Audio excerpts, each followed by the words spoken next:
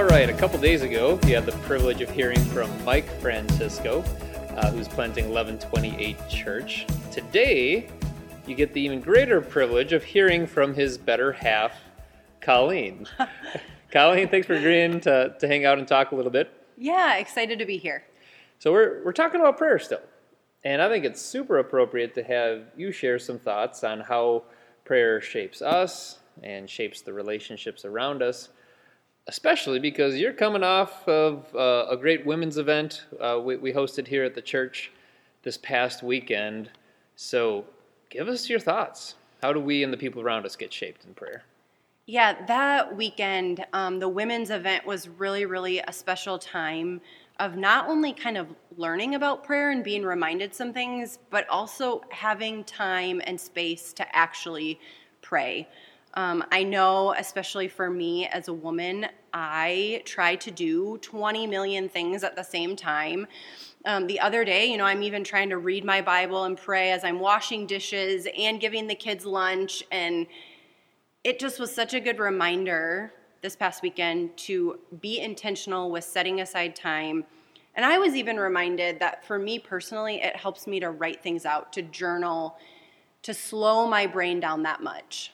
So tell me, how hard is it for a woman to slow down and just make room for something like prayer? Yeah, it's really difficult, especially... You said 21,000 things? Yes. Or 21 million? Yeah, roughly. Give or take? Yeah, give or take some things. But it's so hard to turn off my to-do list, to focus on even just one thing.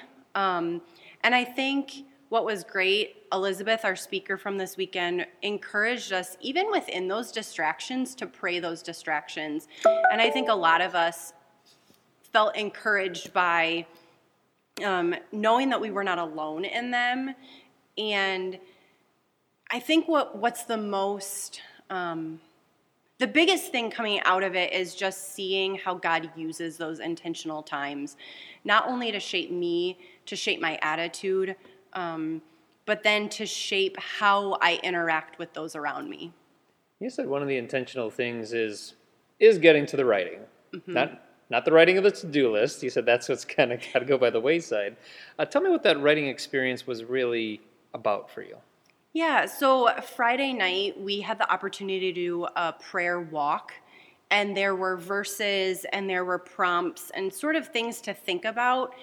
And so often I think even when I am praying in an intentional way, I pray for one thing really quickly and then I jump to something else. And our prayer walk really encouraged us to pray and to be in one space for a really long time, whether that was confession, celebration, praying for others, intercession.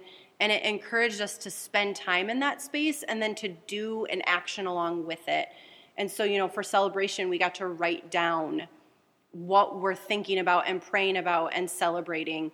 For intercession, we got to tie a ribbon while we're praying for that person. And so it was really tactile. You could almost see the prayers. Yeah, and even for the burden one, we got to hold a really heavy bag and then let it go at the end and just feel that that actual release of, okay, I'm letting this go and I'm just giving it to God. And I know that sounds a little cliche, but when you actually held the bag and you let it go, you felt yourself relax.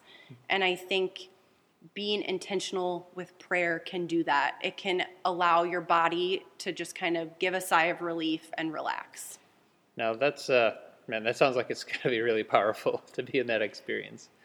Help us out, though, Colleen. After coming off a great weekend like that, I know I grow so much from some retreat space, whether it's something that someone organizes for me, or sometimes I'll take a chunk of a Friday afternoon for myself the same way. But at the same time, those big windows of 2 to 3 hours, or in this case, all our ladies had to do was show up, and those creative elements were there, someone guided you through it. Take me on over to a normal everyday life kind of situation now. What would you tell, particularly the ladies, we're talking to the ladies today, what does it look like to carve out a significant prayer space that's still meaningful, even though you're not on a weekend retreat? Yeah, I think first it's being willing to recognize that you need to carve out a space and not try to do all the things at the same time. And don't get me wrong, you definitely can pray while you fold the laundry. You can pray while you're doing dishes. I just have found something so special about doing it then and in a special devoted time. I think my best recommendation, because I'm also saying this to myself, is to start small. Start with saying, okay, how can I give 10 minutes, 20 minutes, but really using that time and making sure that you're alone and you have the space, even if it's going to sit in your car. I know it's winter now, but it's cold. But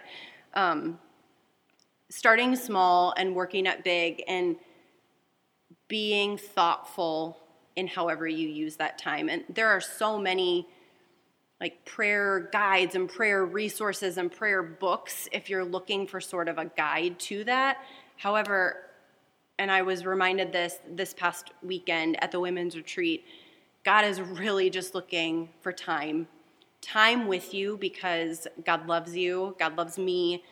And so prayer doesn't have to look a certain way. It can really be you giving time, spending time with God. Such wisdom in those words, because when we take the nights for ourselves of, hey, I'm just going to let myself read the book tonight, or I'm actually going to do my 20-minute walk around the neighborhood. You never feel like you got time for that stuff. Exactly. But when you do it, you're always thankful that you have. Exactly. And I think that's what I'm hearing you say, that, man, God's going to meet us in that prayer space too. Yes, and I've just been so amazed time after time how God shows up when I show up. And if I'm willing to sit and be still, God will be right with me. So true. Such good words, Colleen. So, hey, that's great. Let's take it from there. Okay.